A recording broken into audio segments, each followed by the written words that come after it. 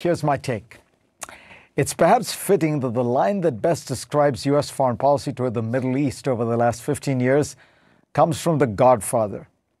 In the third movie, the aging Michael Corleone has been trying to distance himself from his old mafia businesses and ties, but inevitably crises flare up that demand his attention.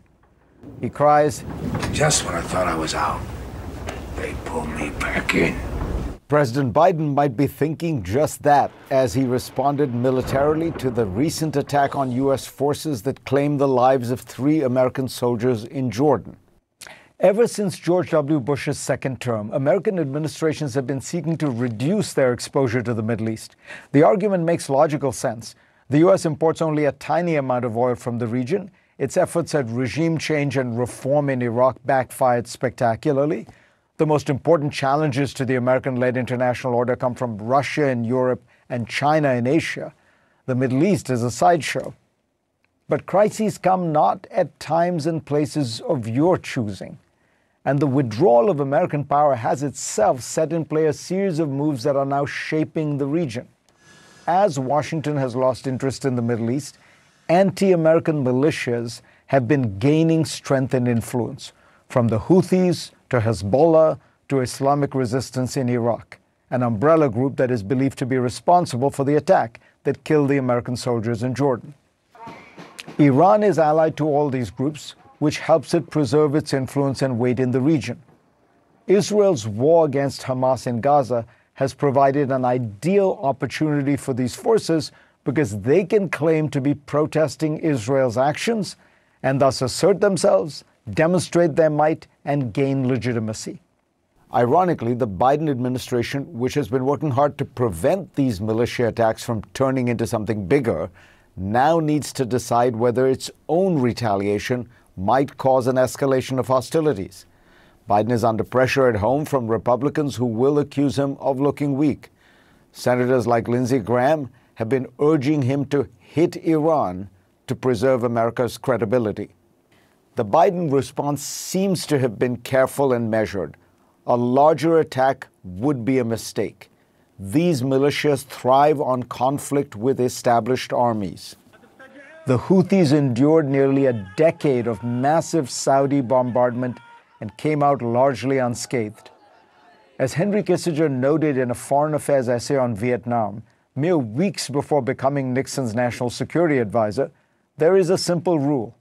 The guerrilla wins if he does not lose. The conventional army loses if it does not win. The tragedy of American foreign policy is that having seen the dilemma so clearly, once Kissinger entered government, he got seduced by the need to preserve the U.S.'s credibility and pressured not to look weak. So he supported massive military action against the North Vietnamese forces, which failed. The North won in Vietnam by not losing, and America lost by not winning. Iran's proxies are trying to stir up as much chaos as possible to force the U.S. and Israel into large-scale strategic blunders, not to mention to spoil a possible normalization of relations between Israel and Saudi Arabia. The attacks by Islamic resistance in Iraq on U.S. forces have a specific goal: pressure the government of Iraq to expel U.S. forces stationed in that country. The group's militias are the very ones that support the current Shia-dominated government in Baghdad. In a battle between Washington and these militias, the Baghdad government would have to side with those groups that sustain it in power. That would then complete the takeover of Iraq by Iran, symbolized by the expulsion of American troops. And it would further the larger Iranian goal of unraveling the U.S.-built security system in the Persian Gulf. The Biden administration had to respond to these attacks on U.S. troops, but it chose a limited response and should take care not to get into a tit-for-tat with the militias. The Iranians have signaled in several different ways that they are not looking to escalate either.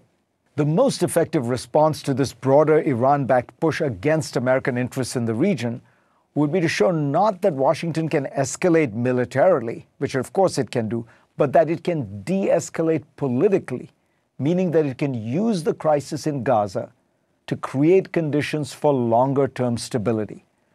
And that means working to create conditions for Israeli security and Palestinian aspirations for a state, which would then make it much easier not just for Saudi, but broader Arab-Israeli reconciliation.